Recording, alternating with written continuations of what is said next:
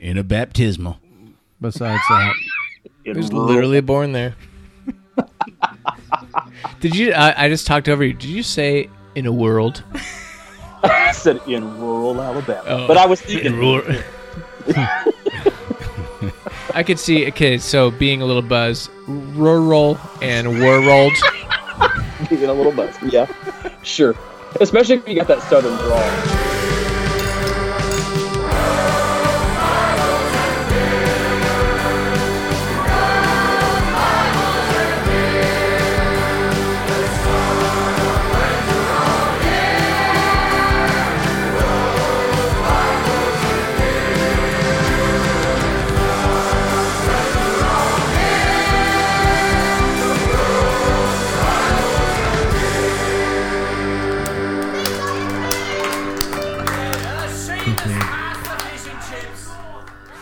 hey guys, Jeff Pearson, Zach Crater, Scott Holbert. Scott Holbert, Mm-hmm. Scott the Scooter Holbert. How about them Dodgers? It's great, Man. terrific. I kind of not glad that they made it because now I'm tempted to go to another game. It's- Another $800 to It's going to be a $1,000. fantastic World Series, Terrible. though. Boston, LA. This is the dream matchup for everybody selling advertisements. Terrible way to look at it. Definitely for who's the commissioner now? I said still Selig or he gone? He's dead. He's dead. Did you Wait, say I don't That know. makes sense. He gone. He gone. Who's that referencing? That's a baseball reference too, right?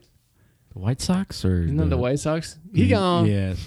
Oh, like maybe stealing a base. The White Sox and also Duck Dynasty. Okay. May they rest in peace. No, they're still ticking. Or are they blowing those duck calls? Okay.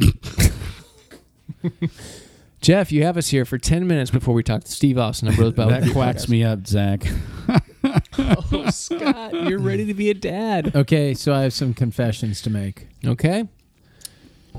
You looked at porn. No. Yes, no.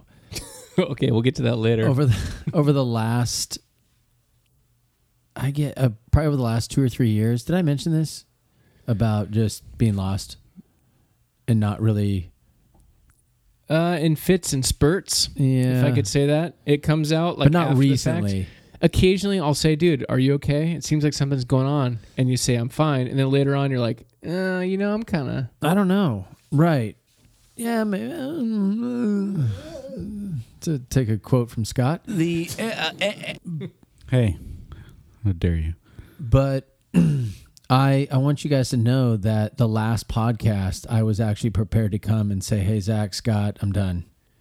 I've been waiting for that. Wait, let me say that less enthusiastically. Really? So you want this one to be your last?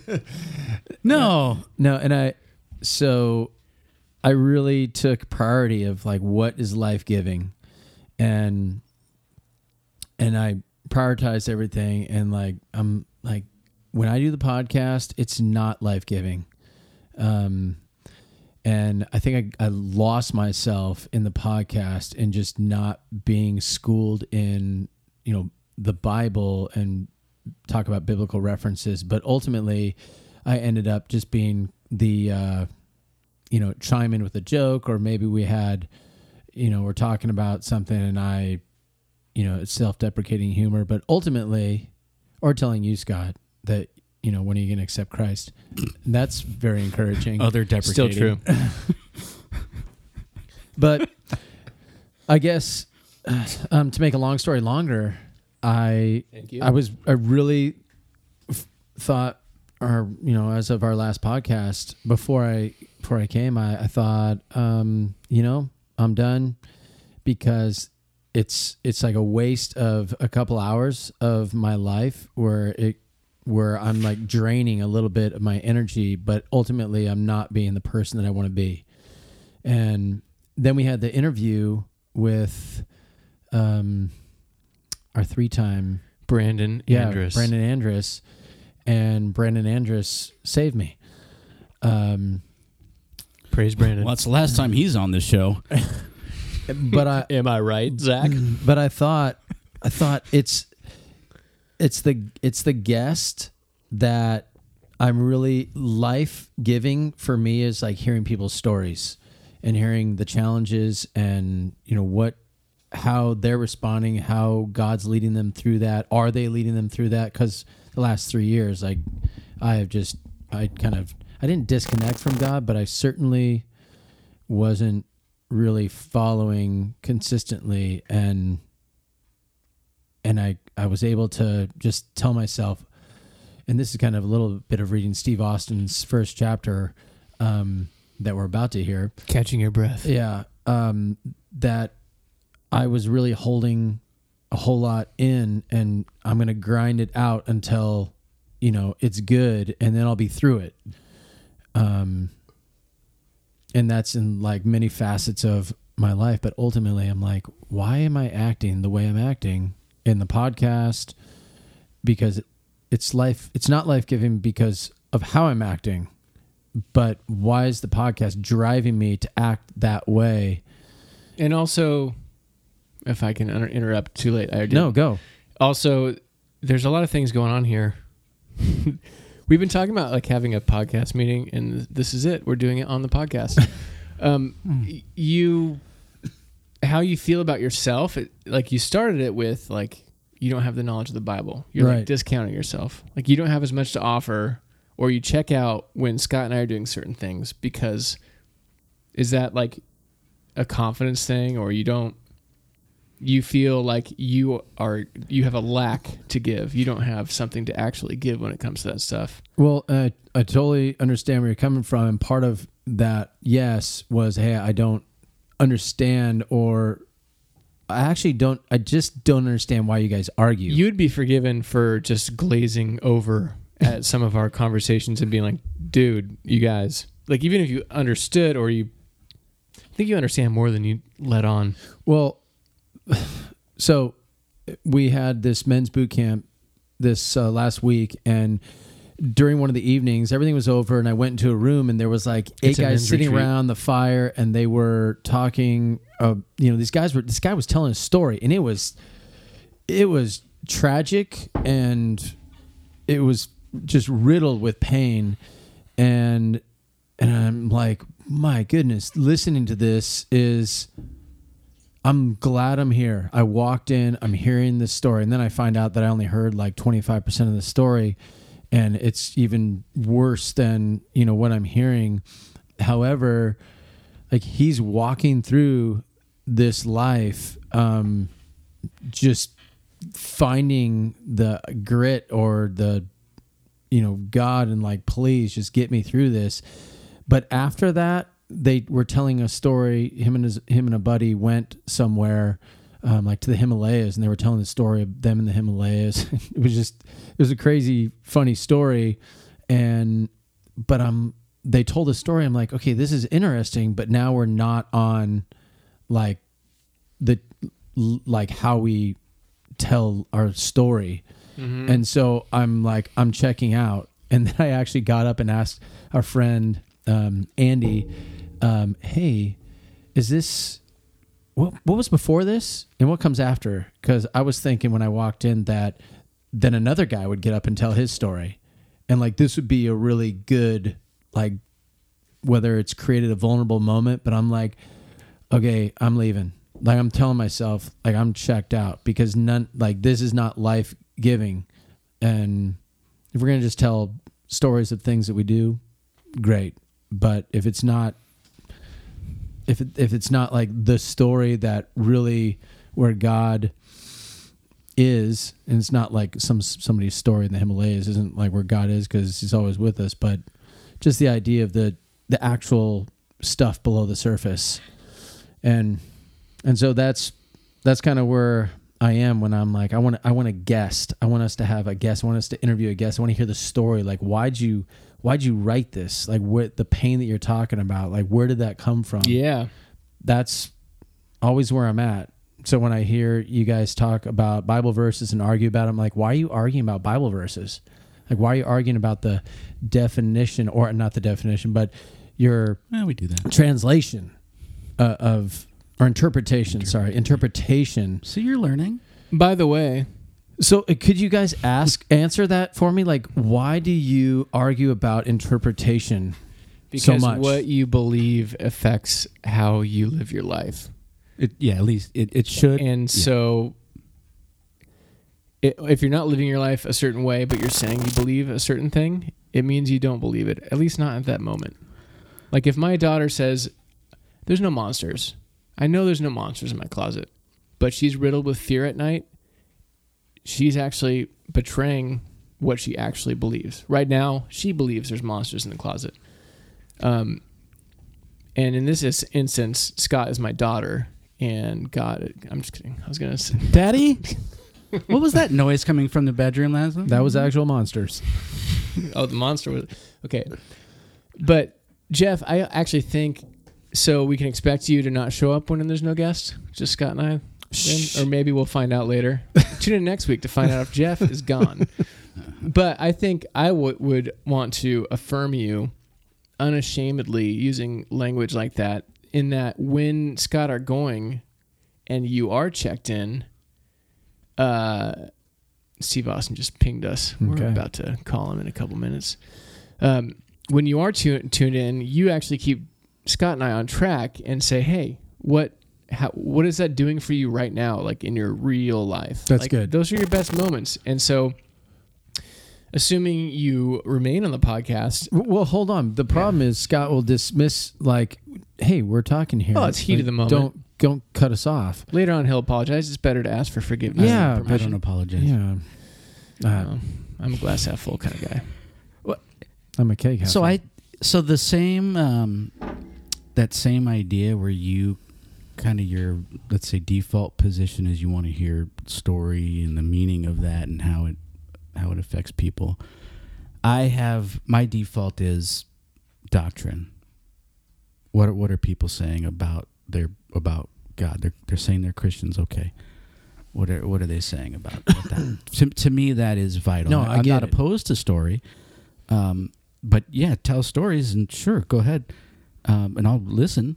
But when someone makes a statement that I think is wrong, I'm going to say something. What would Jesus do if someone made what you call a wrong statement? He pretty much almost always corrected him. In what way? In many ways. Did he make him think about it with a question, or did he tell him you're wrong? When the correction happened, it wasn't at sinners generally. It was towards the religious elite. And now we just that's a can of worms that's not getting open. But what is that? Because Steve Austin. Okay. Yeah. Oh, yeah. Wow, Scott, that was good. Did that kill you a little bit? Stopping Well, it's just like that? It's the same kind of thing. Like these people have been discussed. Oh, go ahead. You just made me seem like a dick, and I was in that moment. Good. But I'm curious. Because normally I cut people. So go ahead. The way you said go ahead was like, go ahead, asshole. And you're correct. But do you think... No, I lost it. Okay. Totally worth it. So I love you guys. Genuinely, I love you guys. And yes, happy birthday, Scott, last week. Oh, it was thank genuine. You. Thank you. But the point that I'm trying to make is, I want to have conversations with you guys, and I want to hear people around the world, their story, come on our podcast, and then we come from, these three different perspectives. And I had a listener give me feedback, and he's like, you guys are best when you have a guest and you bounce your lens off that person, and then they respond, and it's really good. The conversation's always flowing, and it's insightful from all three of us, and that's a good thing. It's when there's just arguing back and forth about stuff. It can drag. In his opinion, it was like a lot of times when we record just the three of us, we don't have a lot of planning, and so it's really just like hey, let's just start talking and see what happens. Right. So planning could help. Yeah, well, and we could get better at arguing if I think we have actually. If we know there's a disagreement, let's instead of what if we don't know but we keep disagreeing, Scott? let's stop shunning away from arguing, and let's embrace it and say, okay, well, these are your get points. better at it. Yeah, these are your points. And then These are you- my points. Okay, what's the difference, and what's the consequences? What are the consequences of each person's ideas? And we do that instead of. I think last time it was When you say you were what are the like you started yawning. What do 10 you- seconds. What do you mean the consequences? Well, why can't Zach be right and you be right in where you're at? Well, that would be so from a logical perspective. Don't get hung up on that. Don't get hung up on logic, okay? No, but I'm serious. What Jeff is trying to say, I think. Oh, thanks. Zach. Correct me. Why can't he just So answer I my get question? the asshole mantle. Sorry. No, Zach is going. I'll tell you what you think. Scott, why can't Zach be right and you be right with where you're at right now? And just let me have an opinion, Scott, for once. Well, I 2 minutes. If logically, you both if you're saying opposite things, you can't both be right. But from a theological perspective, there are consequences for what you believe. So if you believe that Jesus did not need to die for your sins for people to be forgiven, there are consequences to that. I'm not laughing at your comment. Well, this has been Jeff just walked out. Do you understand? and if you, really, people have been. But you're ultimately setting up that you have the right interpretation, and you would say, well, let me dig into that more, and I'll make sure I come back and I have something else. Well, then, if I make a statement, if someone wants to take the position that their view doesn't have to be right, well, then don't respond. But once you respond, once you respond, you're in the same. This is so funny. You guys we're arguing. No, once you. How are you falling for this, Jeff? This is usually me. I'm not. This isn't like 10 minutes long. But once the person responds, still love you. We're in the same boat. So it's not just me thinking that my interpretation is right. They're responding to me. I make a statement back. They make a statement back. So we're both doing the same thing. If they want to take the position that, well, they don't have to be right or gotcha. They're open, well, then stop. Don't respond. Noted. That's kind of, but don't just point at me and go, why do you have to be right? No, I'm making my view. No, you're view. clarifying that you are in the right. And if you're not, you'll go back and find something in doctrine that shows whether, okay, maybe I was a little off, but this is it. Well, I hope I do that if I was a little right, off. Sure. But I'm not so sure that it matters. What? Well, and on that note, we have to talk about. We're going to read one tweet before we get to Steve Austin, author of Catching Your Breath, out now and available for 99 cents on Kindle, or you can buy the book. Zach, hold on, let me catch my breath. Thank you. There's one tweet. We're not going to do feedback, but do send feedback to Bros Bibles Beer at Twitter, Instagram, Facebook. Rate and review us on iTunes and whatnot. But we did get a tweet. Oh, by the way, stick around. One of us, myself or Scott, will be shooting himself at the end of this episode.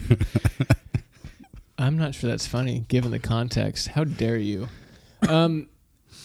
We all have our jukebox here. This is from Godspeed Podcast. Hi, Godspeed. At Godspeed Pod. Hey.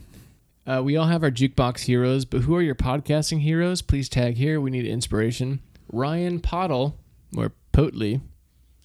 It's probably Pottle. He is one of the co-hosts of Godspeed Podcast. Huh. He said Zach from At Bros Bibles Beer. Wow. Which made my night. Yeah. And then Jameson, who's the other co-host of Godspeed, said, I'm more of a Jeff guy myself. Wow. Jeff. Man. And I said Jeff does have an odd appeal to him. Yeah. That is odd. But next time, maybe Scott will get thrown a bone. No, probably not. No, it usually comes in. I hate to agree with Scott, but those that's what I'm after. That affirms you. I don't care if you like me. All right, we'll call him Steve.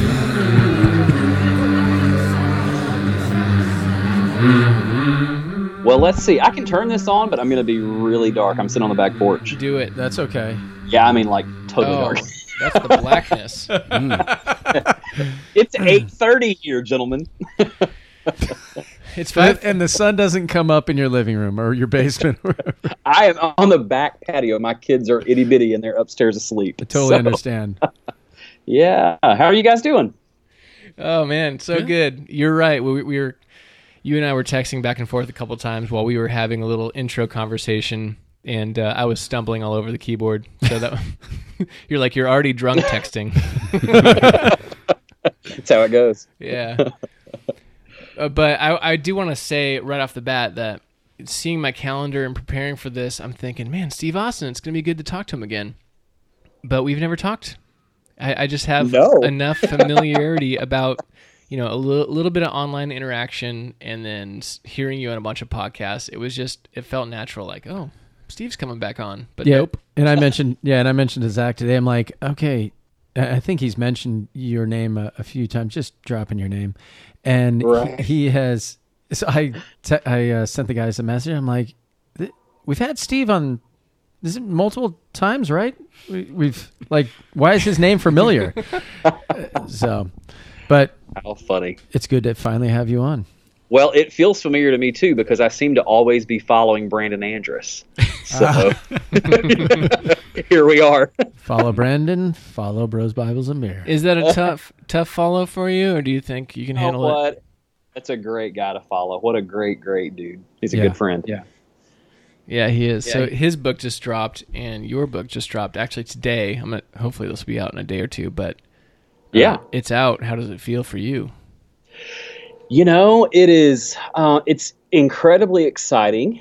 It's a little bit of a relief. It's it's hard work. This is my fourth book, and it sounds sort of disingenuous to the journey, but it feels like my first real book.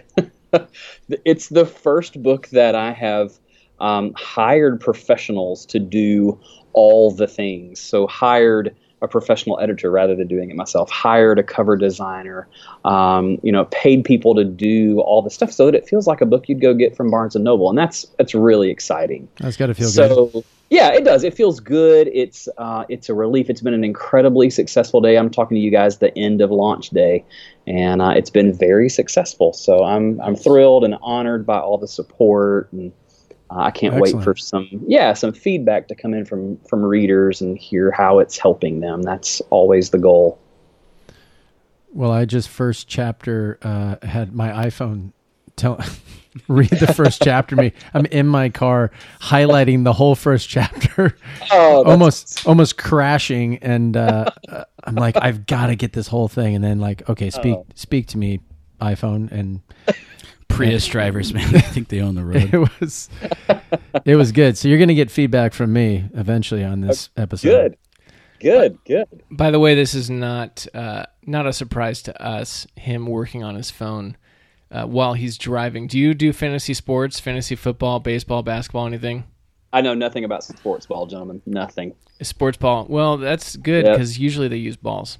So that works. Yeah, usually. That's better. But I've gotten, for those that know, I've gotten trade offers during a time where I'm like, wait, aren't you driving to work right now? This is from Jeff, right? From Jeff, yes. Yeah. While he's driving to work on the 91, sending me trade offers and negotiating. It's via text. I got priorities. I just can't stop. And it's not your life, apparently. I can't stop trivial things while I'm driving and life's on the line. I guess.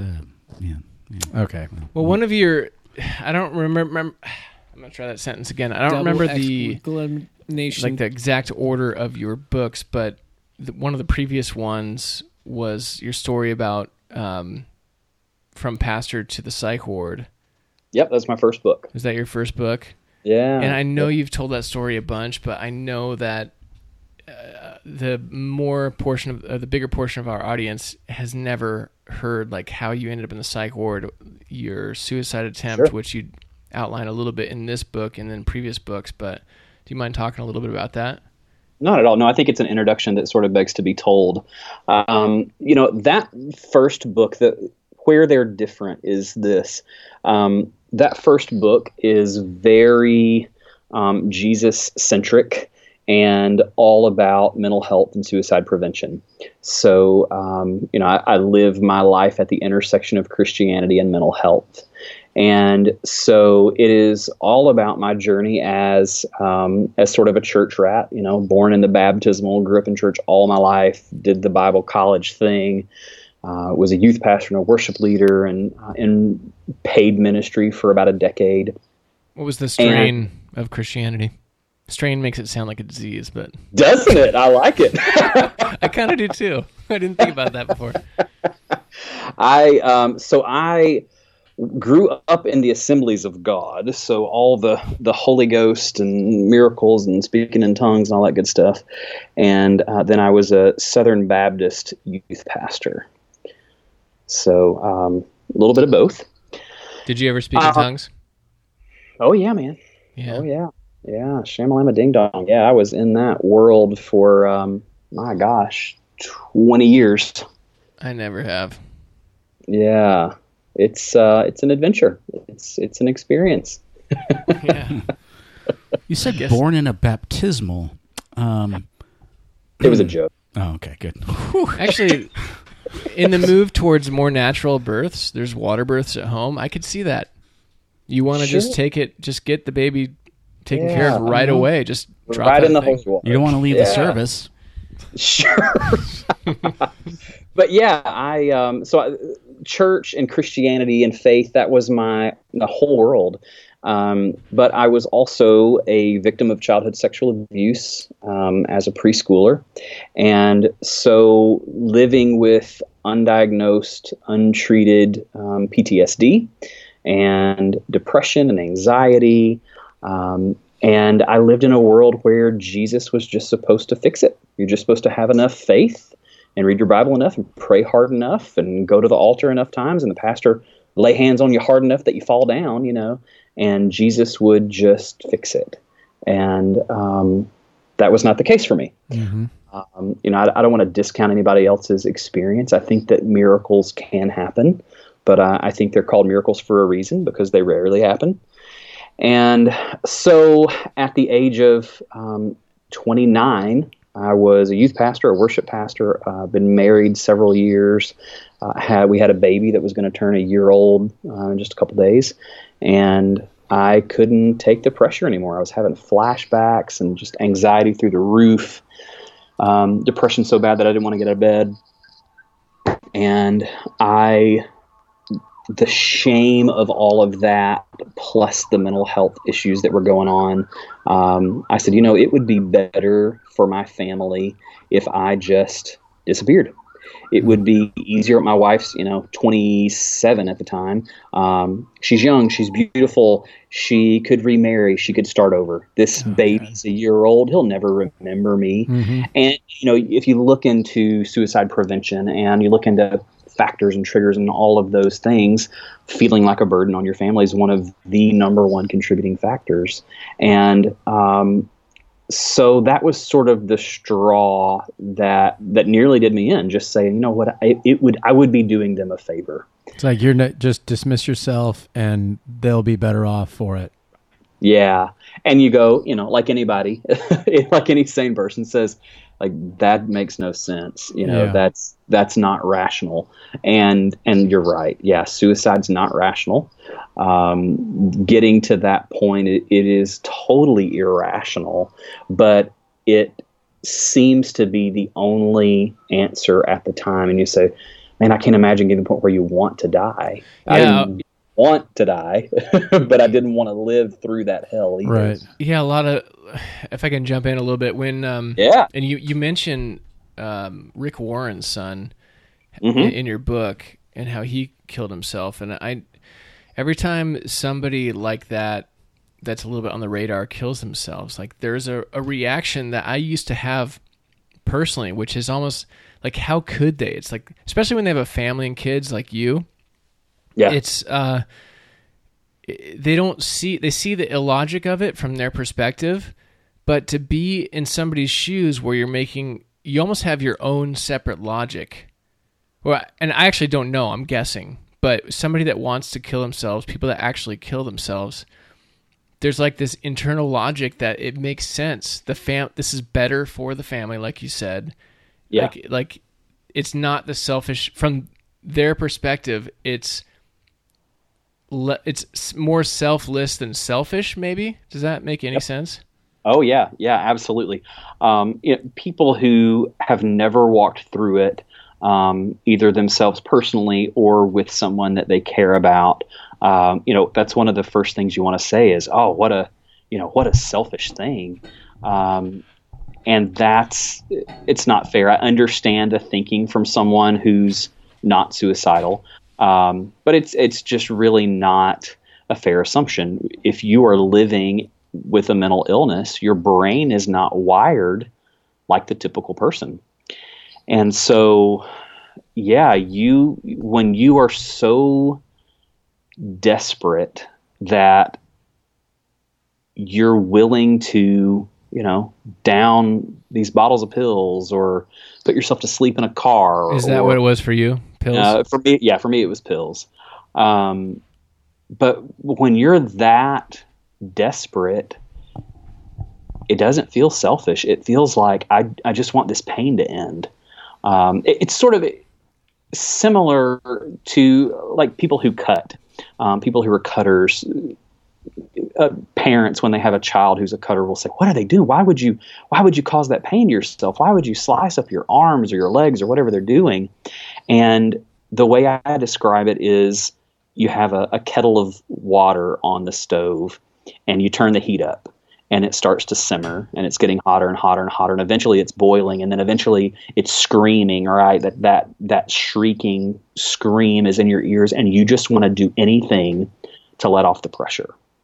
And so cutting for them is that it's letting off the pressure. It doesn't make sense to anybody who's never lived through it, but it's for them in their brain. It says, man, if I can somehow feel on the outside what I'm feeling on the inside, or if I can let off a little bit of this pressure, things will be better. Makes no sense, but that's the rationale.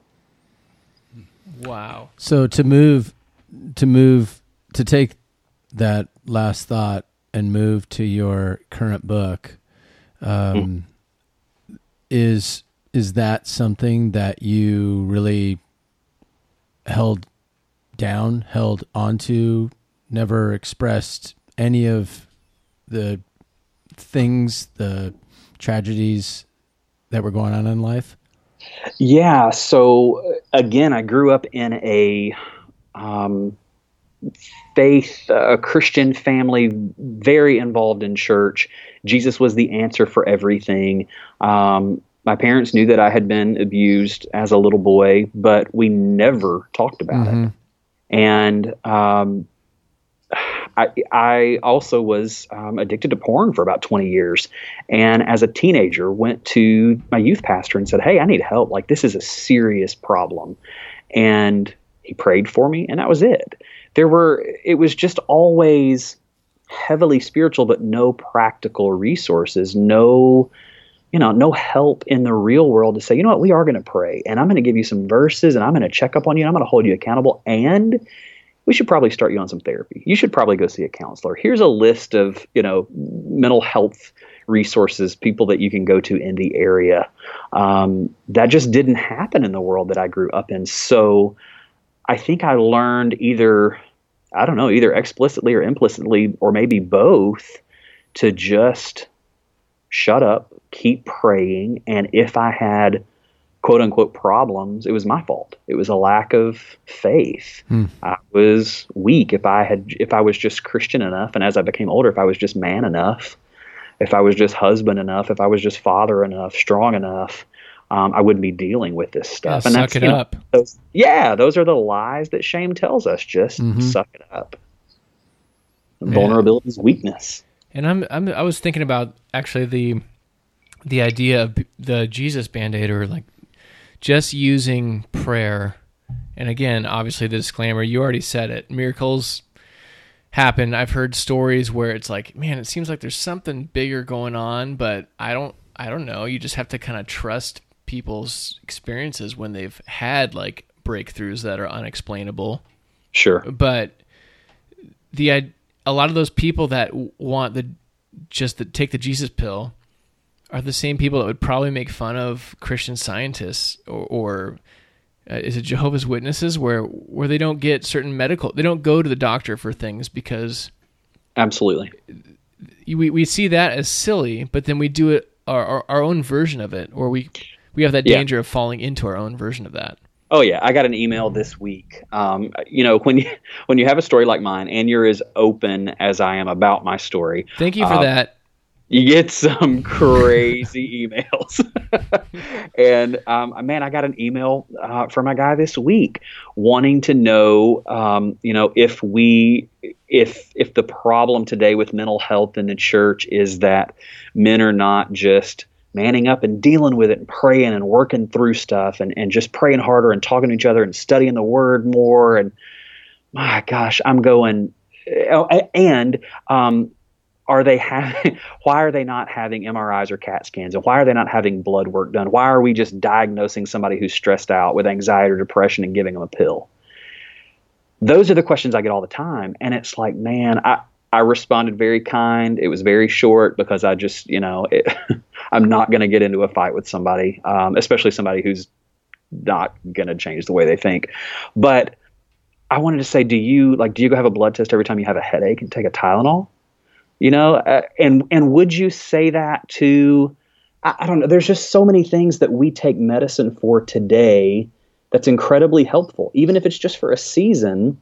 But yet when it comes to something chronic and something invisible like mental health, boy, we can be really shameful, even in the church and especially in the church. And that's heartbreaking. Part of it is the unknown.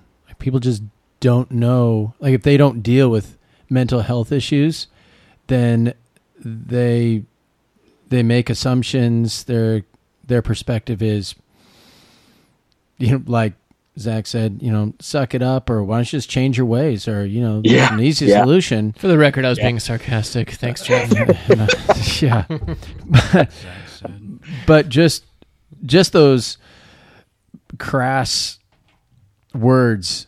I mean, not only are they damaging, but you're just demonstrating sometimes how deadly. Much you don't know. Certainly.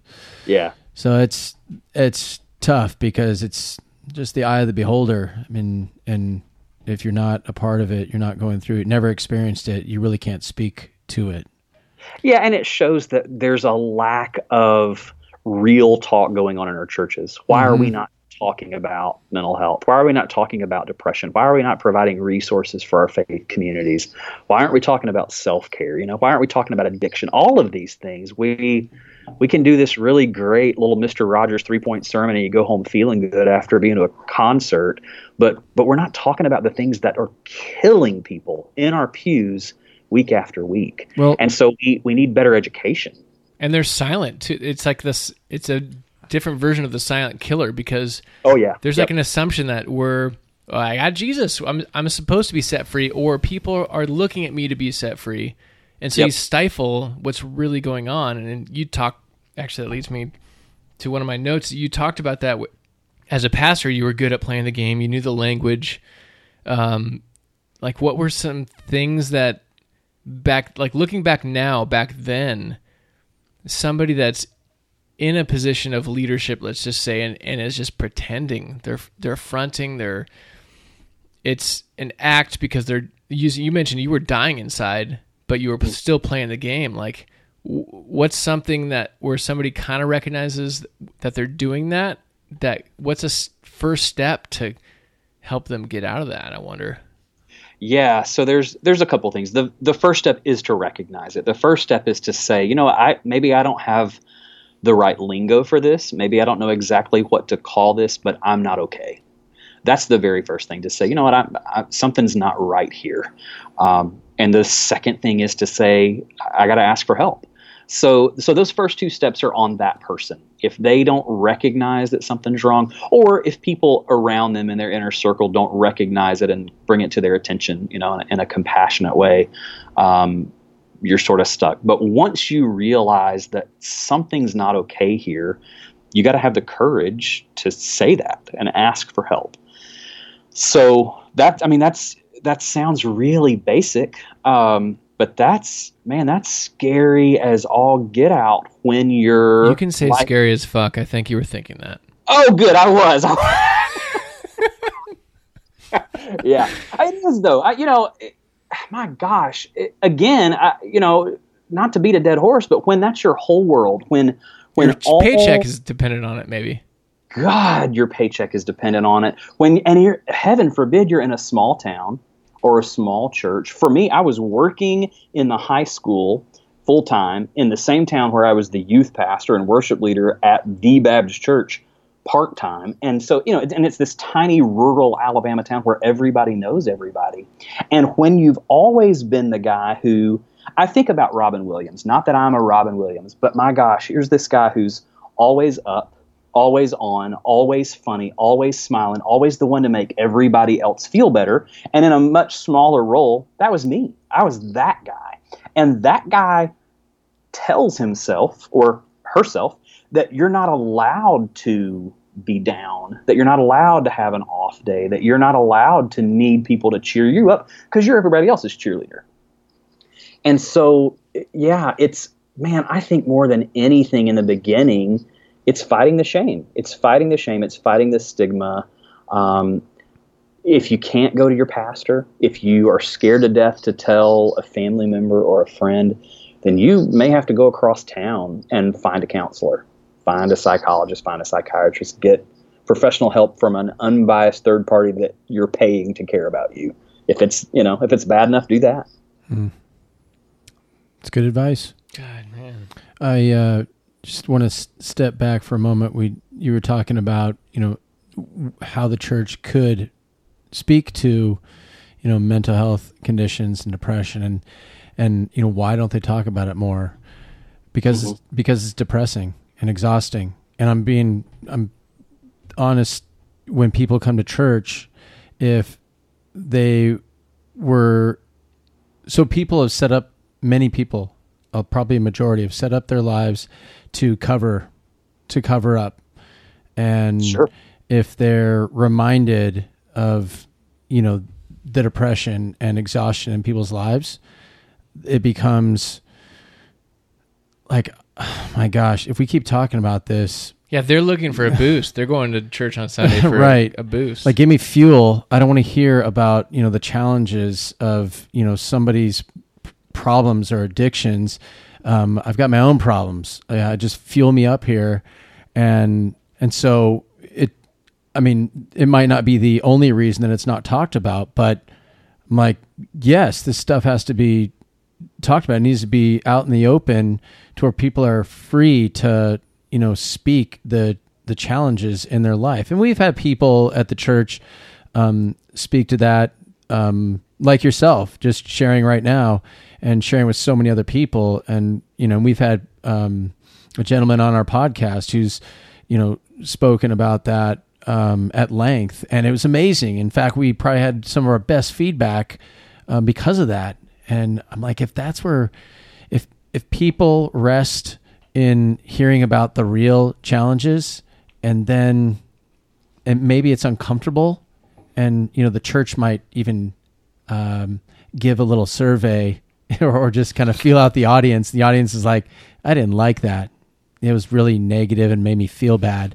I'd be like, okay, so how about compassion for the, the person who's struggling? I mean, what does Jesus call us to do? Yeah. So it's like you're stuck between the world that lives in the church and Christ and dying on the cross, trying to set people free. And as a church body, or as a church, I mean, just in general, I think we just get stuck in wanting to make the balance of wanting to make people happy and feel good and fuel them up, and talking about the real challenges in life. And it does get talked about, I think, in many churches, but I totally get it. It was, Jeff, that was awesome. Can you reframe all of that in the form of a question? No. So what do you think? I want to get to Steve's. I want to get to Steve's book Steve. and like the story here. Yeah. I want to get there too, but I do think we have to look at this. Okay, so I'm in Alabama, sure. the buckle of the Bible Belt. Roll Tide. Roll Tide. And suicides up from 1999 to 2016, suicides up 22%.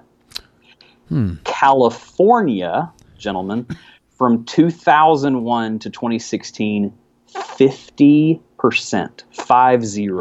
Yeah, a lot of I don't know about a lot. I don't know what the statistics are, but in Orange County, the rate is actually high in the white, upper middle class. Oh, absolutely. Yeah.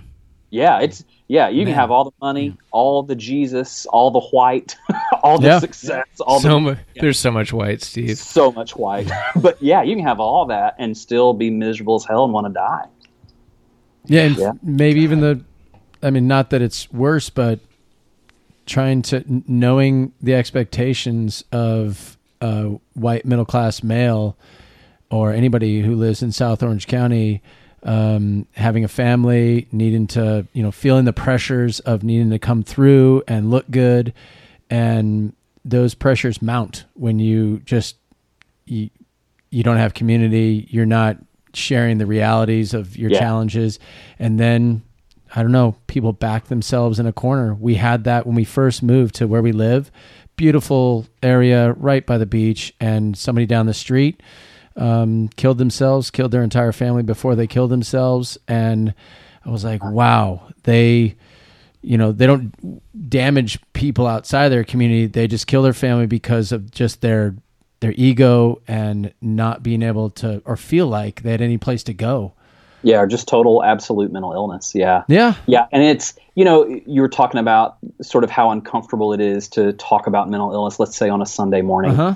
So while I think that's a really shitty excuse, let's then, okay, so don't do it on Sunday morning. I totally agree with you. Like bring in a professional, bring in a Steve Austin, bring in somebody and do a Saturday workshop. Yeah, Steve Austin, let's bring you to California. Let's do it, baby, let's go. Okay, you know what? We actually have a ministry that does, I guess I can speak for our church. We're out in front of that, and Good. And we have people that are focused on that because we know it's a problem. Yeah. Before you continue, what on that note, and we'll do this at the end too, but people that want to get you, what do they do? Yeah, just go to IamSteveAustin.com. Okay.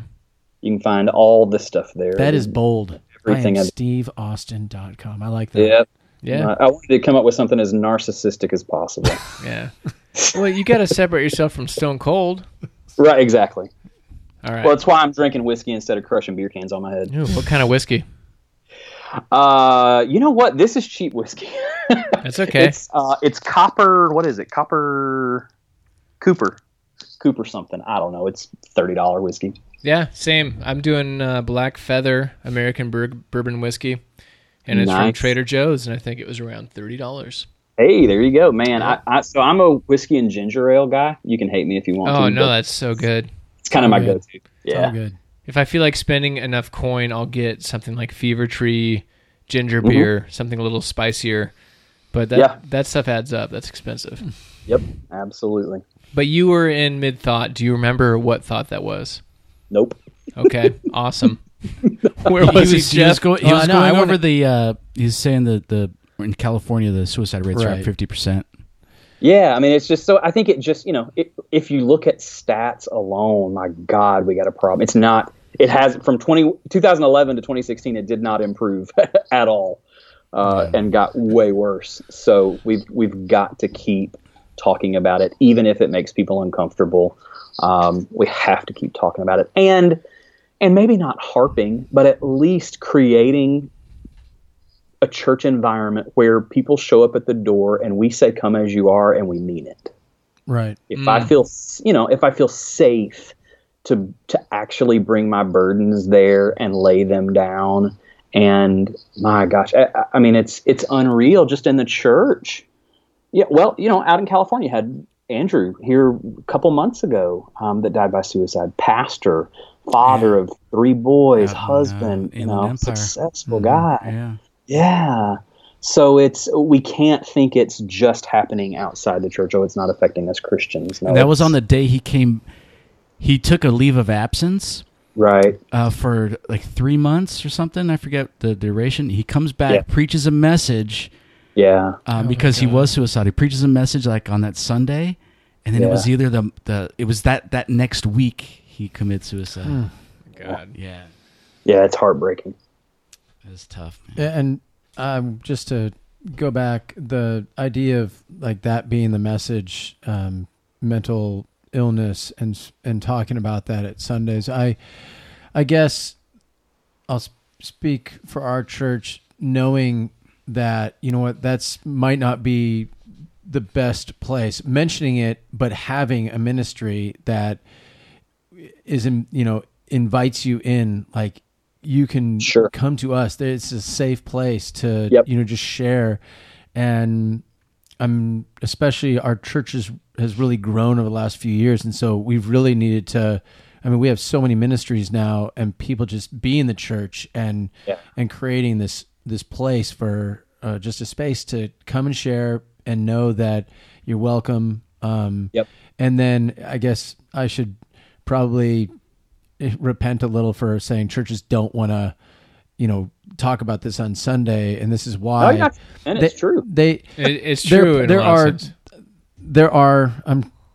don't know what the statistics There's are. always exceptions, Jeff, but I think we all can get behind what you were going to say. But and let's make it simple, and let's make it completely free too. If you're in a tiny church and you have no resources and you have no volunteers, at least have the lady that's answering the phone through the week have a list of resources in your area. Know the number for the mental health clinic. If there are 3 or 4 counselors in your area, have their names and phone numbers so that when somebody calls in crisis mode and you're not prepared to help them, here's the number. Or, hey, I will drive you there. Yeah, you can always start there. Yep. All right. Man. Let's get to it. Was that the intro? No, yeah, that was. I really do want to get to the book and where it was born out of. In a baptismal. Besides that, it was literally born there. Did you? I just talked over you. Did you say in a world? I said in rural Alabama, but I was thinking rural. I could see. Okay, so being a little buzz, rural and world. Being a little buzz, yeah, sure. Especially if you got that southern drawl, it just adds. Yes, to it. It's so good. It's way better than my accent. West Coast, nothing. Nebraska. This is, we can move on right after this, but we did get somebody gave us feedback once from Australia saying our American accents were delightful, and my brain almost exploded because we're from California. We don't have like dude bro speech, but we're Californians. We're not. You have a classy Alabama accent. You have a classy one. Yeah. Like it's much worse when all the family's together. I promise. Oh, really accentuates. I'm my best behavior right now. Oh yeah. Oh man, I don't even know where we were, but okay. So now let's move on. Okay, now we're starting. Okay. By the way, we've been recording for this entire time. Of course. Fantastic. Well, actually, circling back, like going way back in time, you disclaim in the book about the religious language or the spiritual language. Oh, sure. You're very aware of. You're coming from a very Christian background, and you still speak that language. And so you just kind of recognize that the language is going to happen, but I guess talk about, if you will, people that are not from a Christian background, because this book is intended for everyone, is it not? Oh yeah. So let's tie it together with with all this about the first book. The point in talking about that first book is sort of what I was talking about earlier, that it is a very Christian book, a very Jesus-centric book, and a book all about mental health and suicide prevention. So my goal in writing this new one was to say, man, let's spread a larger table. There are plenty of people who know what it's like to feel just completely overwhelmed, to feel like they're drowning, to be exhausted, absolutely stressed out, and not have a mental health diagnosis. You don't have to have a mental health diagnosis to feel like you're drowning. And the same thing with the Christianity side, to say, you know what, this is the lens through which I see the divine. It's God, Jesus, and the Holy Spirit. But that may not be your experience. I have plenty of agnostic friends, atheist friends, friends who are Buddhist, friends who are just none of the above, not interested, don't want to have that conversation. And so, I wanted to to address that right in the beginning, to say, look, I'm going to talk God, Jesus, and Holy Spirit because that's the world that I've always been in. But if that's not your world, you are welcome here. It's just the experience that I've had. But my goal is not for this to be a Christian book. My goal is not for this to be Jesus is the answer book. That's not the point of this. The point of this book is to say, whoever you are, whatever walk of life, whatever your experience has been with mental health, if any, whatever your experience has been with the Christian church, if any, no matter what, this is a safe space for you to come and read and feel accepted and affirmed and encouraged and find some hope and hopefully some practical tips and tricks along the way for when you say, man, this is the very worst day or the very worst season of my life, and I don't know how I can possibly go on. Hopefully this book is going to say, hang on, hold on here. Let me give you some hope. That's what this book is all about. Yeah, you're not alone. Like, you can feel so alone. There's nobody else that feels like you do, but you're not. Yeah. You got Steve Austin. There you go. And others. We've mentioned church and how the church has handled it. Are there some cliche? Well, I know there are cliches. What are some cliches that well-meaning Christians drop that they need to stop? And are there replacements or versions of it that could be done better? You'll get over it. To talk to people that, somebody that's afraid to speak out, then they kind of feel just safe enough, and then they mention a little bit of the darkness they're in, and then the Christian doesn't know how to handle it. What shit do they say that needs to stop, and are there replacement versions that would help people that mean well, that really want to help people or be there for them?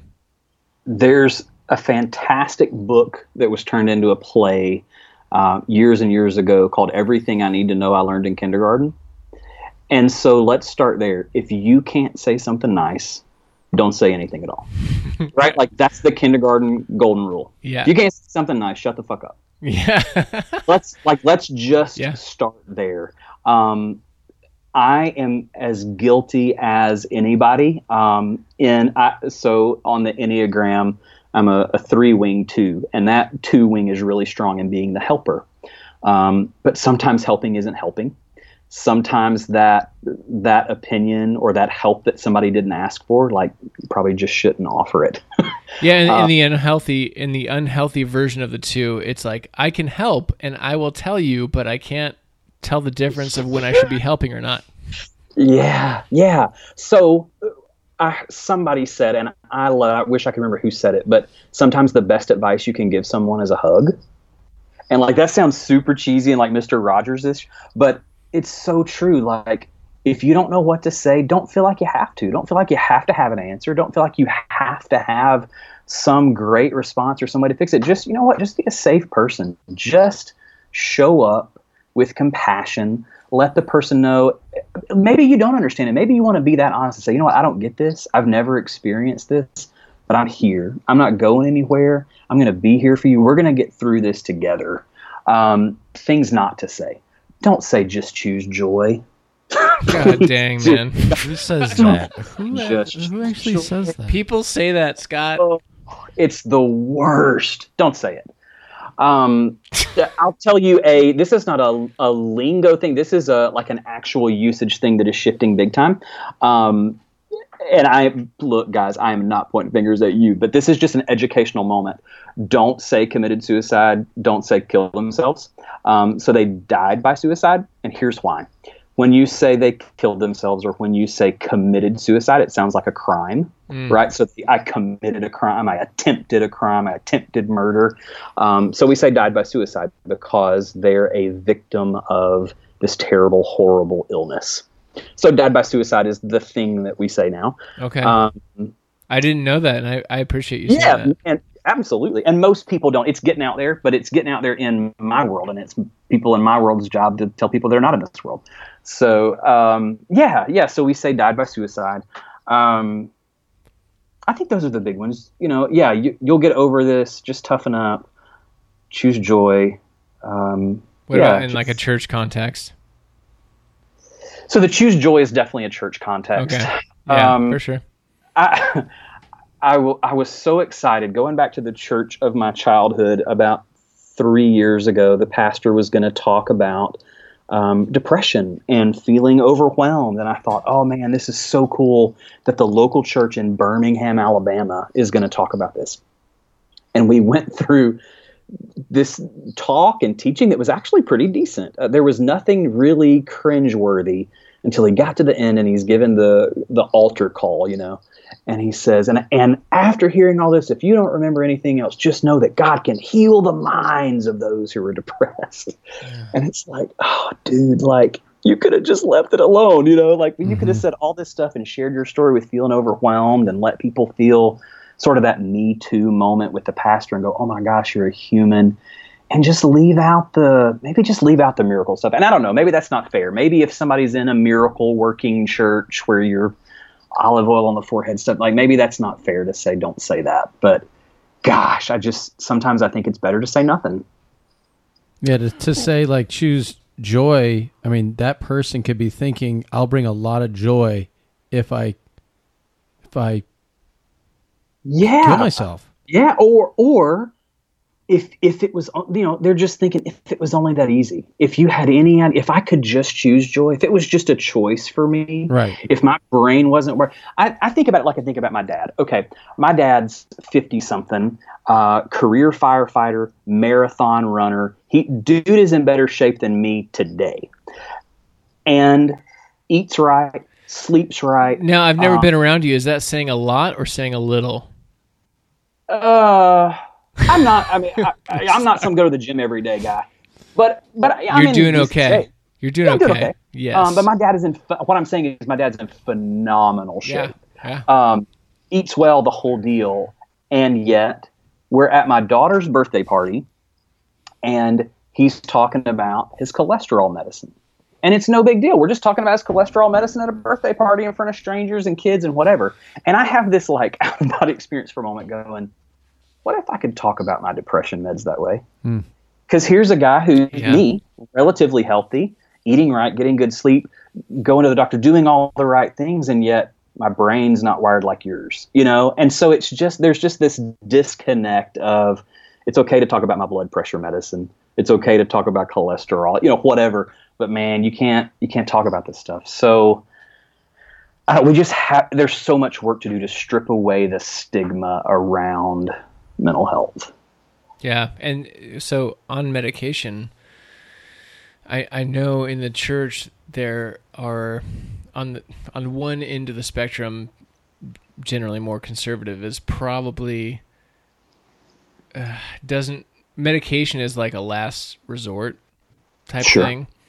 And you're almost like taking stuff out of God's hands, but for most of people, like medication is okay, but like, so people don't want to talk about it generally, but what do we do with, what are some of, how does medication work in the mental health field, and people that are afraid to take medication because of their faith, like what gets them over that hump to realize, like, you brush your teeth, not because God doesn't will you to have cavities or not. You brush your teeth because gravity, shit happens if you don't take care of it.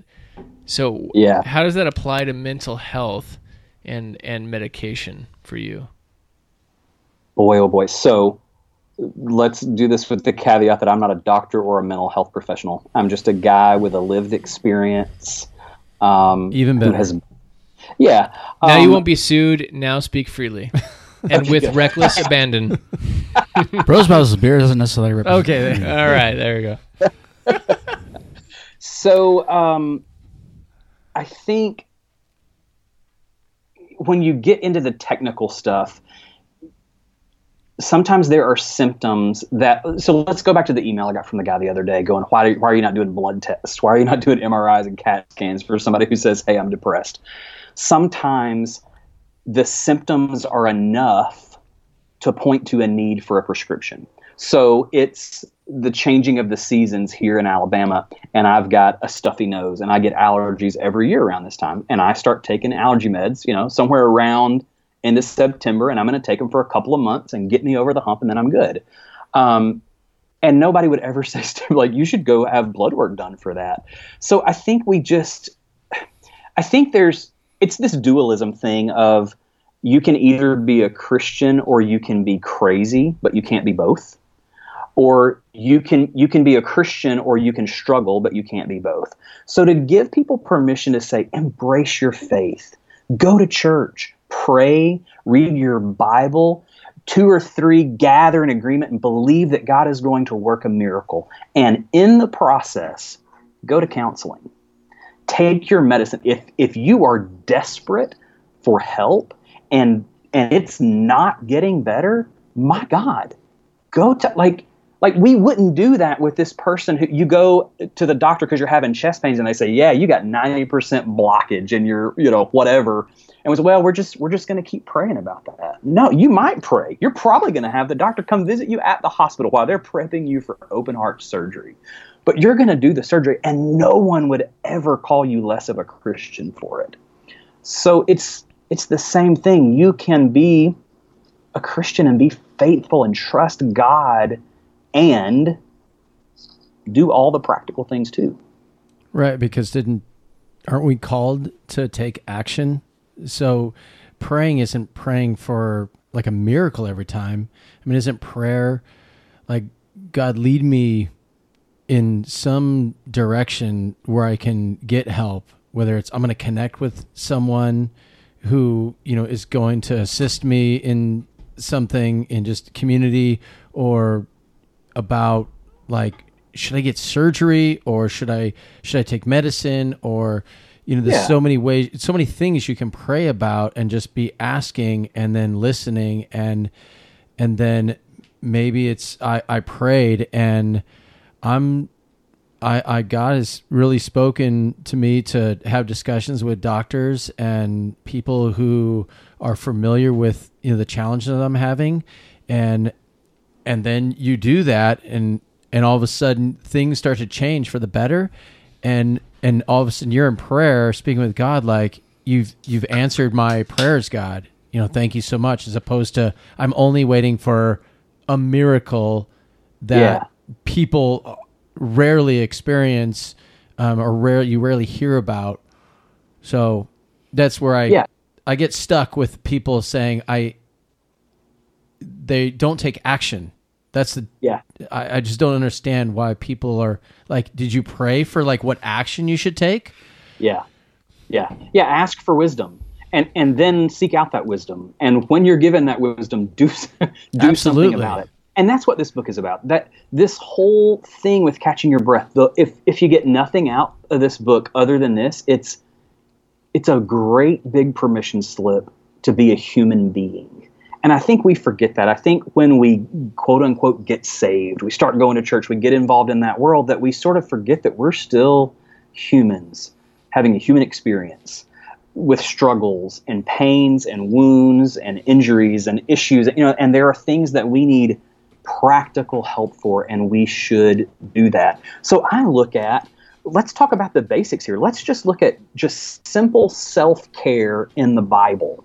You look at Jesus getting overwhelmed by a crowd of people and pulling away, going, wow, I am worn out. Oh my gosh, they need so much and I'm exhausted. And dude pulled away.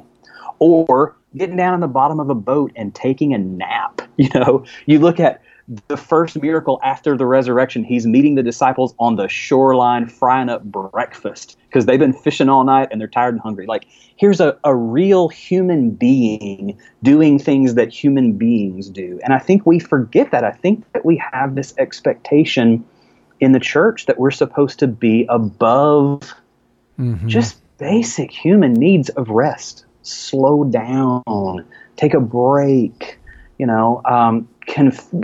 just confess your needs, just confess your struggles and your pains. And if we gave ourselves permission to do that, if we gave ourselves and each other permission to do that, man, you look at numbers in the church dropping drastically in so many places, And I think a lot of times it's because we're not giving people permission to just be human first. I think go back to the first book for a second, if the church looked more like the psych ward, and what I mean is, here's on the psych ward, I'm there with a group of people at the end of their rope, desperate for help, desperate for hope. They're safe. No one's going to let anything bad happen to them while they're there. They're giving them resources, things they need. They're caring for them. They're talking about how they feel. They're making sure they rest. They're making sure they eat. And if the church felt more like that, here's this safe place where we are going to care for the whole person. Oh my gosh, we'd be like, the parking lot would be filled every Sunday. Mm-hmm. Man, That's great. It reminds me of, I'm going to caveat right now. I'm the king caveat on this show. New? Yeah, exactly. but I don't want to open up a theological can of worms to debate what the Bible says or doesn't say about homosexuality. But in your book, you have a chapter, or it's a subtitle, or a subchapter, or something about Jesus. When you believe you're bad. Yes, I want to get to that for sure, and I think it's all kind of connected. But Jesus in the gay bar, sure, and yeah, actually, I did quote that: when you believe you are bad, you don't act good. Sure, and that was one of your friends, and yeah, and that you talking about church operating like a psych ward, where it's like, no, it's completely safe to use all this language and to be as crazy as you need to be for that time, or as crazy as you are for that time. You are still, this is where you are supposed to be. We're still going to care about you. We're still going to love you no matter what. You are still safe here. You are still cared for. Absolutely. Yeah, if we did that rather than pushing people away, demonizing people because we don't understand or we don't agree, that's what's wrong with the world today. That's what's wrong with the craziness of the political scene here in America today. I disagree with you, so obviously I'm going to demonize you. I'm going to shout at you. We've perfected the art of screaming, but none of us are coming from across each side of the chasm. We're not building a bridge. We're not coming to the middle and saying, hey, come here. Let's talk. Let's shake hands. Let's look one another in the eyes. Let's respect the humanity of another human being, because they're on a freaking human journey. So and good. Just humaning is not easy. Like, if we just did that, we don't have to have a theological debate. I don't really care what you think about homosexuality, because it's not going to change my call from Jesus to love my neighbor as I love myself. And he didn't say love your straight neighbor or your white neighbor or your church-going neighbor or your Republican neighbor. He just said love your neighbor, period. And the neighbor was, I mean, when you look at the Good Samaritan story, that's like the worst of the worst. Yeah. So what if you disagree? Okay, now what?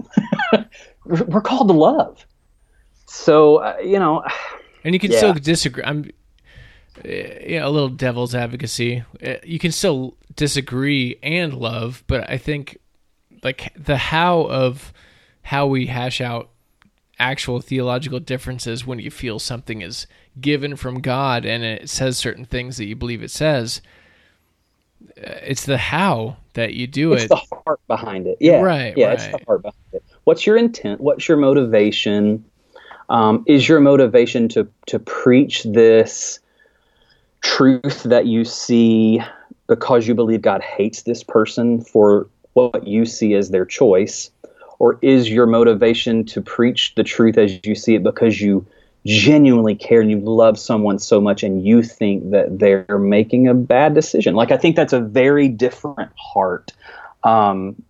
Whatever I think about it doesn't matter. If you're truly operating in a spirit of love and kindness and compassion, great. Yeah. Now, in the vein of if you believe you are bad, you don't act good. Mm-hmm. I've got this friend. Well, how are you on time? I'm fine. Okay. I'm good.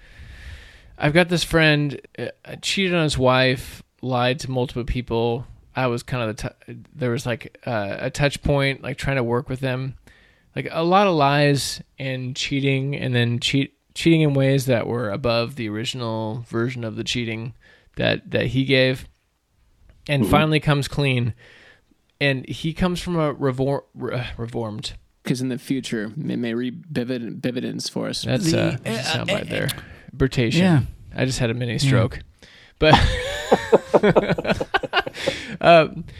Reformed theology, and right now, I mean, he's trying to make the relationship work. He loves his wife, the kids, all that stuff. He recognizes how he's blown up, and he's got this responsibility that he totally recognizes, but he falls back on. Will somebody help that guy with his headphones? I mean, what's going on here? Sorry. What were you doing, Jeff? Jeff's struggling. I'm reforming my headphones. Sorry, I just derailed it. That's all right. So dude's struggling. Anyway, he's struggling, and he sees himself. He right now he's falling back on Reformed theology, which is you're terrible, and there's nothing you can do to please God. Yeah, even in your repentance, your feet are dangling over the fires of hell. Right, and so he's thinking like it's like affirmation for him. It's proved to him like, yes, I am terrible, but he's also relying on like, this is why Jesus came. But I know between Scott, Jeff, and I, there'd be different views on this. But for me, I'm thinking there's something more going on. Like I want to get him to flip the script. The idea of your gay friend saying, when you believe you're bad, you behave badly. Sure. I feel like it's a self-perpetuating. There's like a shame cycle because you are bad. There's nothing you can do to prevent this, but you're forgiven.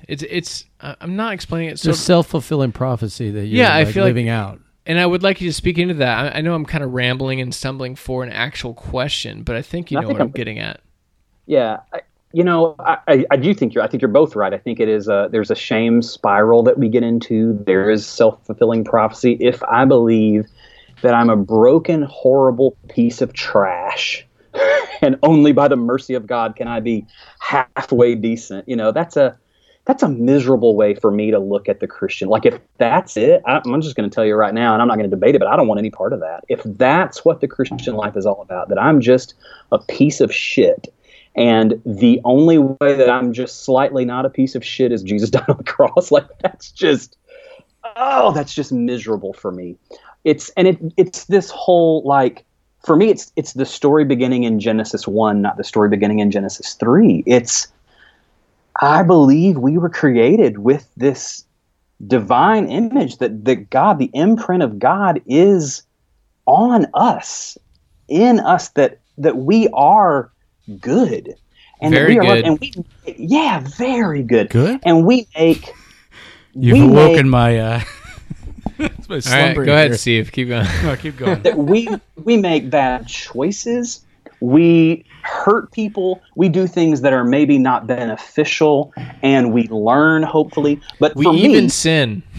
Absolutely. Yeah. But for me, I think there's a big difference in being broken, which is the word most of those folks like to use, being broken versus being wounded. Like, if I look at my story, okay, so Steve Austin has screwed up. He's made some piss poor decisions and hurt some people and lives with that regret. But also, there have been some terrible, horrible, fucked up things that should have never happened starting at 3 years old. And that guy has been wounded. And so whatever you think, again, it doesn't really matter if this guy or gal or whoever this wounded person is isn't being loved, isn't being accepted as they are. Show them a better way. Sure, show them a better way to live. Give them resources. Empower them to change their lives. But do it all from a heart of love. Don't do it from your need to prove your theological rightness and your moralistic, behavioral, external bullshit. That's not saving or changing anybody. But if you approach every person that you meet with compassion and understanding. Like we do this, let's do heaven and hell here. We do this great job in the church about talking about what happens after you die. You're going up or down. It's going to be hot or cold. Like it's going to be good and beautiful, holy, holy, holy, or you're burning in eternal conscious torment forever. But what about the person that is walking through a living hell and they're sitting in your pew every Sunday? I think we've got to do a better job at bringing heaven here, helping lower the flames of hell for that person today. When I'm sitting in your church and this is the very worst day of my life and I'm not feeling affirmed, loved, accepted, I'm not finding hope, I'm just finding more of how terrible, horrible, and hopeless I am, I just don't know what good that's doing anybody. Yeah, I agree. And amen. Thanks. The chapter on self-care is super important, but I know from talking to people and knowing from where I've been before, like when you hear when you hear self-care talked about in a certain way, there's a feeling that people think, okay, so you just love yourself and it doesn't matter what you're doing. And I know that's not what you're communicating. But what are your thoughts on like healthy self-care and then progressing and getting better and improving and loving yourself all the while? What are your thoughts on that? Yeah, self-care. It does get a bad rap. It's sort of, like I almost shy away from calling myself a life coach anymore because it gets a bad rap too. Like any 20-year-old that's been out of high school for 2 years can suddenly, get some certificate in 3 months online and they're a life coach. It's like, dude, you just learned to wipe your ass. Like, So it's kind of the same thing with self-care. People go, oh, it's self-care. Like it's this frou-frou whatever. But when I do a suicide prevention workshop, it always comes with a self-care component and a shame component. And we talk about self-care and shame before we ever get to suicide prevention. Because if I can get you to become vulnerable, to admit that you don't have it all together, that you don't have it all figured out, that you need help, if I can get you to peel back the layers, we say in the book, get naked. If I can get you to say, hey, I'm not okay, even if that's just, I'm not okay today. If I can get you to do that, I'm never going to have to talk to you about suicide prevention for yourself. If I can get you to practice self-care, if I can get you to create a lifestyle that puts your sense of wholeness, mental, physical, spiritual, social, above everything else, and I'm empowering you and educating you and helping you be intentional about making good choices for every aspect of your health, we're never going to have to talk about suicide prevention. Mm-hmm. So that's why it's incredibly important. It's not some sissy thing. It's not some weak thing. It's not some new agey weird out there. We're talking about basic stuff. I mean, we're talking about the basics of, at the very beginning, we're talking about, are you getting 7 or 8 hours of sleep a night?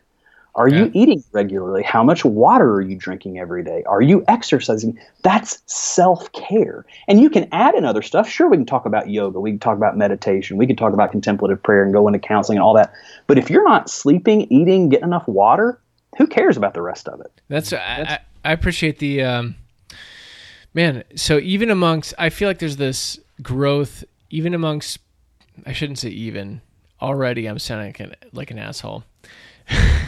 But the conservative wing of Christianity, where there's like roles for men and women, and even amongst that, I think there is a growth towards being able to cry and like as a man, sure, and cry and grow and share and be vulnerable. There's like this thing going on that's transcends what they think about any number of theological issues that is kind of encouraging to me, which is not a question or anything, but just I'm noticing that from my interactions with people and online and even with my own church, which is super diverse in terms of theology and stuff like that. But the idea of go ahead. It's why there's a whole section in the book talking about emotions. we as guys, especially, so many of us can hate emotions. I hate emotions. Emotions lie to me all the time. All my emotions do is lie. They lie to my wife. They lie to my kids. My wife has these mood swings because she's so emotional, right? But if we're controlled by our emotions, that's absolutely true. If I'm controlled by my anger and I'm just raging and angry all the time, emotions are terrible and horrible. If I'm, just, I don't know, whatever the emotion is. But if we, instead of being controlled by them, if we slowed down and listened and we said, you know what, this anger is a messenger. Why am I angry? Why am I so pissed off? What's underneath this, right? People talk about all the time, anger is a secondary emotion or whatever it is. If I'm over the moon excited about something and somebody's like, man, this dude's like manic. He's so excited. Well, why? Like what switch is that flipping for you? What's turning you on so much? What are you so excited about? If I'm really sad, we talk to kids about their feelings all the time, but something happens around, I don't know, probably 12 or 13, and we think that we have to turn that switch off and not because we don't want to be led by them, which I think is fine. That's an okay thing to say, don't be led by your emotions, but you've at least got to slow down and listen to them and find out what they're trying to tell you about whatever scenario you're in or what people you're around or what you're doing. I think emotions are very important. Well, whatever I have, I'll probably derail the conversation, so let me go last. Save me for last. Scott's got some intense questions for you, it sounds like. Oh, boy. Well, this whole thing is intense. It's good.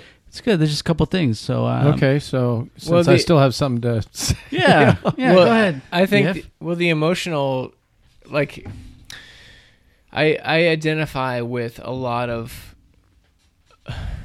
different people who think different ways. So you mentioned Enneagram. I'm a 9. So. Oh man, you're loving everybody, or at least keeping them at peace, huh? Yeah, or trying to. Except for me. Yeah, passively. I love everybody, but then when I talk to Scott, I turn. What are you, Scott? I'm a 5. So I turn into a 5 when Scott. I'm a 5-wing 5. Oh, is that Scott, a real thing? God bless you. Probably. I think all 5s are 5-wing 5s. Yeah. Just ask them. 5-wing 5. 5-wing 5. Can I get the 5-wing 5? But the emotional aspect of it, like there's like an intellectual. When you're intellectually minded, you tend to dismiss emotion more, and which is a mistake. But the pendulum can swing too far, and I think you're kind of outlining that. Where if emotions are all that are driving you, then they can really lead you astray, and I know that's what Scott is kind of thinking. Well, I would say to say that that'd be a mistake. It may or may not be a mistake. I don't know if that it's there's like a balance that. Sure. Just say it's not that black and white. That it's a mistake to disregard emotions.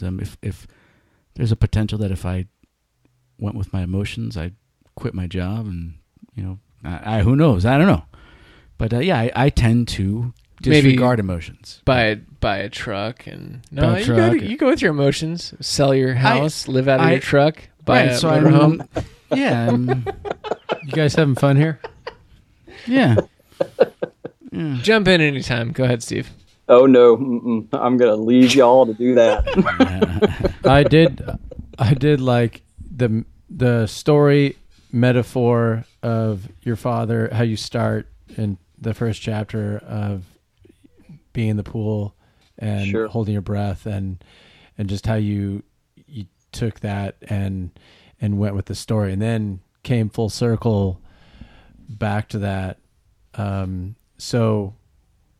Is the writing and speaking to people about all the challenges did you literally just hold on to everything deep down, and then it was really just unleashed through your writing?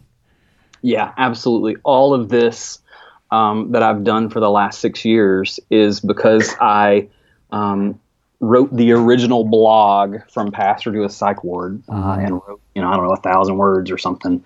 And it was a little more than a year after the suicide attempt, and lots of counseling, lots of individual counseling and marriage therapy, and oh boy, lots of honesty and uncomfortable conversations and getting healthy. And I finally told my wife, Lindsay, I said, I think I need to share this. I think it's time, because we hadn't talked about it with anybody. And some people will disagree with our approach, and that's okay. But we said, if we're going to get healthy, if Lindsay's going to stay with me, number one, because everybody was saying, look, get out. Did she always know? No. Now, she knew that I was dealing with anxiety and depression for about 2 years. Something like that. And I was taking meds. I'd been to my primary care and said, look, I'm not okay. And so she put me on some meds for anxiety and depression. But she didn't know the gravity of it, because, again, that would have, just all that shame just screaming in my ears. So when she said, I'm going to stay, I believe that your worst day doesn't get to define all the rest of your days. We said, okay, well, if we're going to do this, we're not talking about it to the whole wide world. We're not going to blog about it. We're not Facebooking about it. So our immediate family knew, and a couple of friends knew. We're talking, 12 or 15 people knew what happened. Everybody else thought I'd been in the hospital for pneumonia. We lied through our teeth.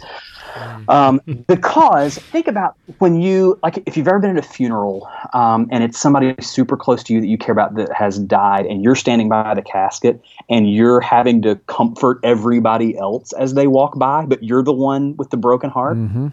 That's where we said, we can't do this. If we're going to heal, we have to focus on us. And so we did. So anyway, about a year or so later, I said, I think I want to tell this. And so I put out a blog post about it. And wait, what was your wife's first reaction? Like, you're going to blog about it? Oh boy. I think by that time it wasn't as big of a deal, because we'd been therapy like crazy, counseling like crazy. We were after a year, we were the healthiest we'd ever been. All right. So yeah, I don't think it was a shock to her. I think she knew eventually I was going to have to process it somehow. And so, all of this is because I opened up and said, here's my story. Here I am, the pastor that nearly died by suicide. That's, there's some sweetness in there. Oh, it's. She sounds amazing. Yeah. She's the tangible grace of God to me. My parents didn't come to the hospital. I was there for a week and a half. Her family said, leave him, come back to Florida, bring the baby, be done. And she said, like I said, I believe that your worst day doesn't get to define the rest of your days. Mm-hmm. I believe in the truly good man that I married. There's a whole lot of shit going on. There's a whole lot of pain. There's a whole lot of secrets going on. But if you will promise to always tell the truth, if you'll promise to never lie, if you'll promise to go to counseling and therapy and get help and take your meds and always tell me when you need help, then I'm here. I'm here for the long haul, and we will heal together, and I won't leave you. That's a powerful confidant. She's my hero. She's more of a man than I'll ever be. I love it. She's a strong human being. Yeah. Fantastic. That's so good. I had another question, but it just, I don't know, It fell to the wayside. Yeah, that's such a good climax.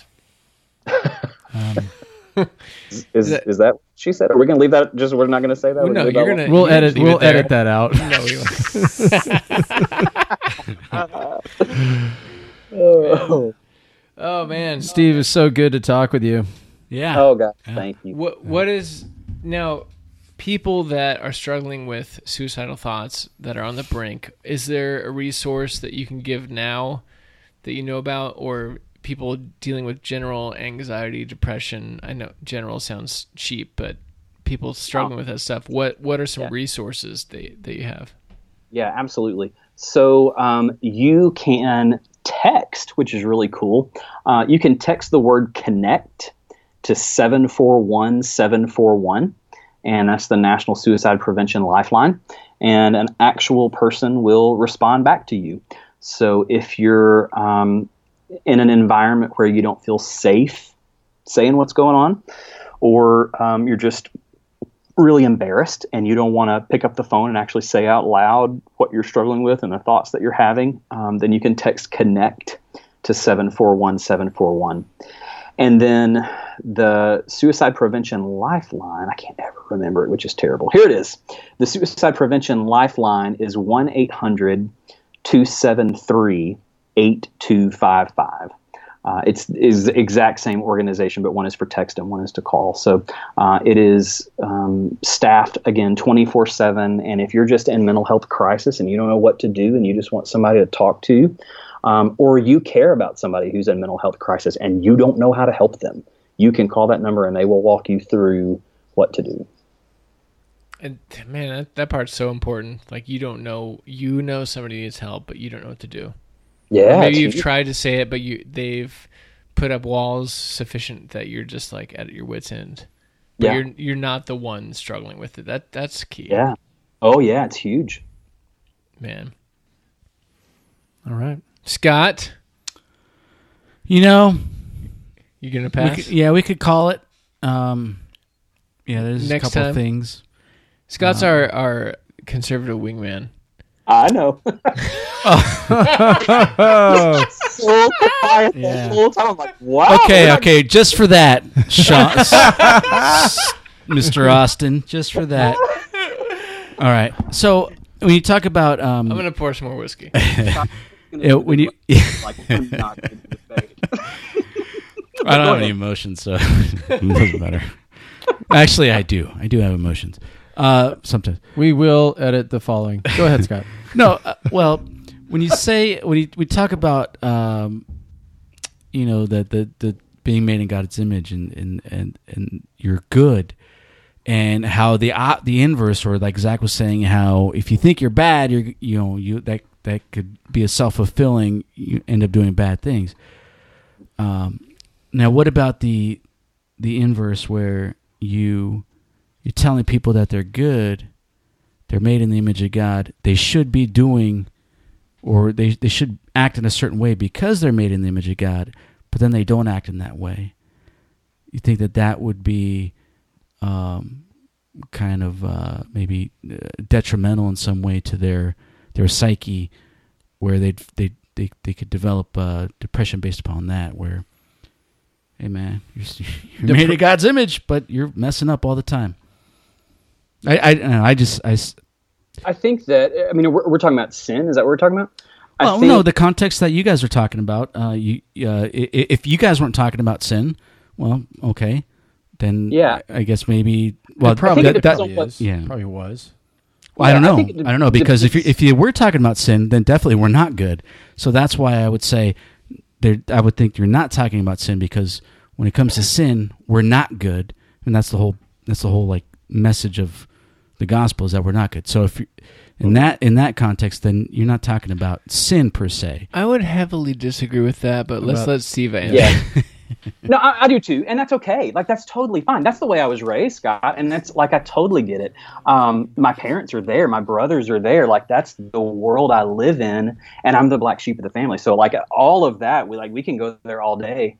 For me, like, I'm totally okay with you thinking Steve Austin's a total heretic, and that's fine. But for me, sin is. I was thinking more of the counseling perspective. Okay. I know, but I know what I'm saying. For the conservative crowd, they're going to go, "Oh, this guy's such a heretic." But for me, like, I have this, I don't know, I kind of have a weird thinking around sin, and I think sin is the faulty belief that there's anything I can do that would separate me from the love of God. That's sin. Yeah, that's heresy. Yeah, that is heresy. Oh man, I love it. I love that. Yeah, because and this is what we were actually talking about. Hold on, it's what you think is heresy. No, it's truly heresy. We were talking about this earlier, and Jeff asked why these disagreements matter, and this is a good point. That if we're never actually separated from God in the first place, then we don't need a savior. This is the exact example I gave earlier. All right. So do you have a question or? I made my statements. Okay. I'm good. Scott, just No, I think preach. that's cool, and I think it is. I think it's heresy based on your orthodoxy, and that's totally okay. Yeah. Yeah. Yeah. Well, it's at some point. At some point, it's got to go back to a discussion of what is true and what is not. If Absolutely. we could just go, oh yeah, that's your truth, my truth. We're both right. Well, I mean, we know that we can't both be right, and Sure. so we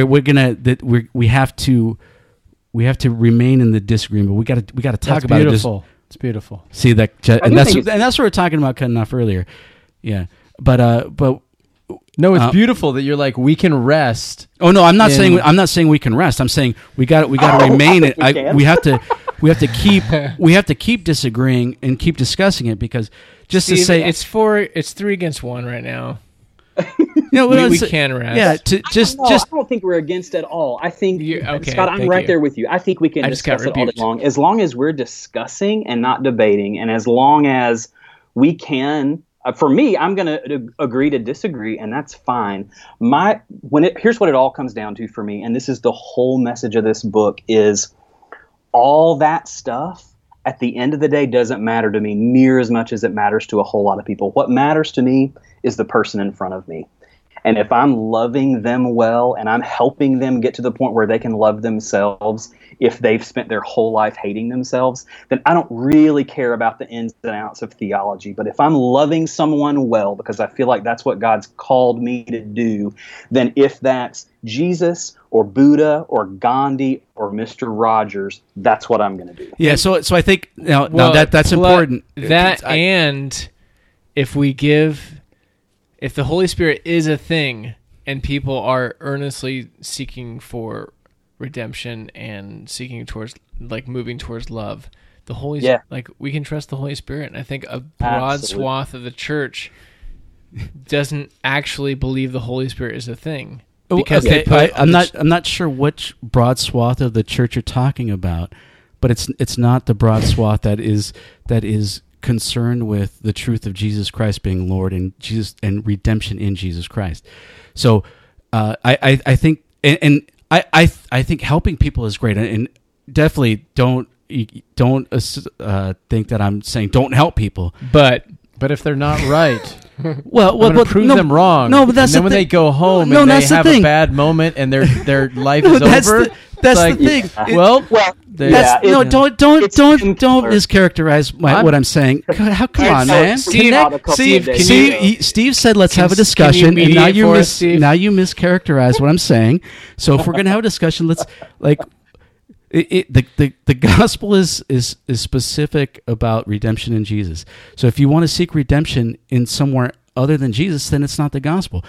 And I'm not saying it's why I call myself a Christian agnostic in the book, because there's so much of that stuff I'm Thank not you. certain of. Like Yeah. I mean, we could talk about that all night long. But the virgin birth, Jesus as the only way. I mean, like I know people will slam me and never. invite why me to call church, yourself and that's Christian at okay. all.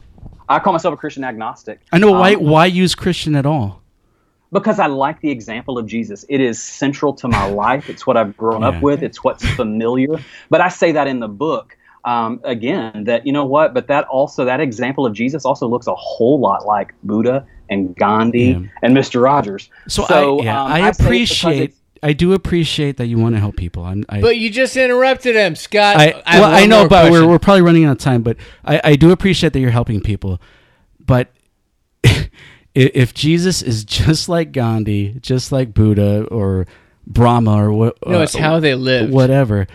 yeah, their example, Then it's which was love. Yeah, but love is in truth. The Spirit is also coupled Right. with And if truth. you're not living if you don't like that, have, you're not living but- like Jesus. but if you don't have truth along with it, then what is it? No, truth is secondary to love. It's okay. No, well, but that's a it true statement really- actually. So It really is okay. Again, my point is the world I live in is not to debate theology. The world I live in is a world where the hurting person's not going to the theology debater. They're going to the person who says, you are safe. Yeah. I'm going to love you no matter what.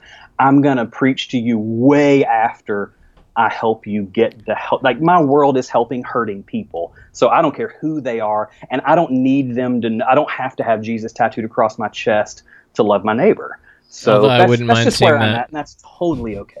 I wouldn't mind seeing that Yeah. Jesus tattoo, but that's so Question mark at the end. that's so key. Like they're Yeah. not. Absolutely. This is not discounting like seeking truth and theology, Scott. But the person that's hurting is not going to go to theology debater.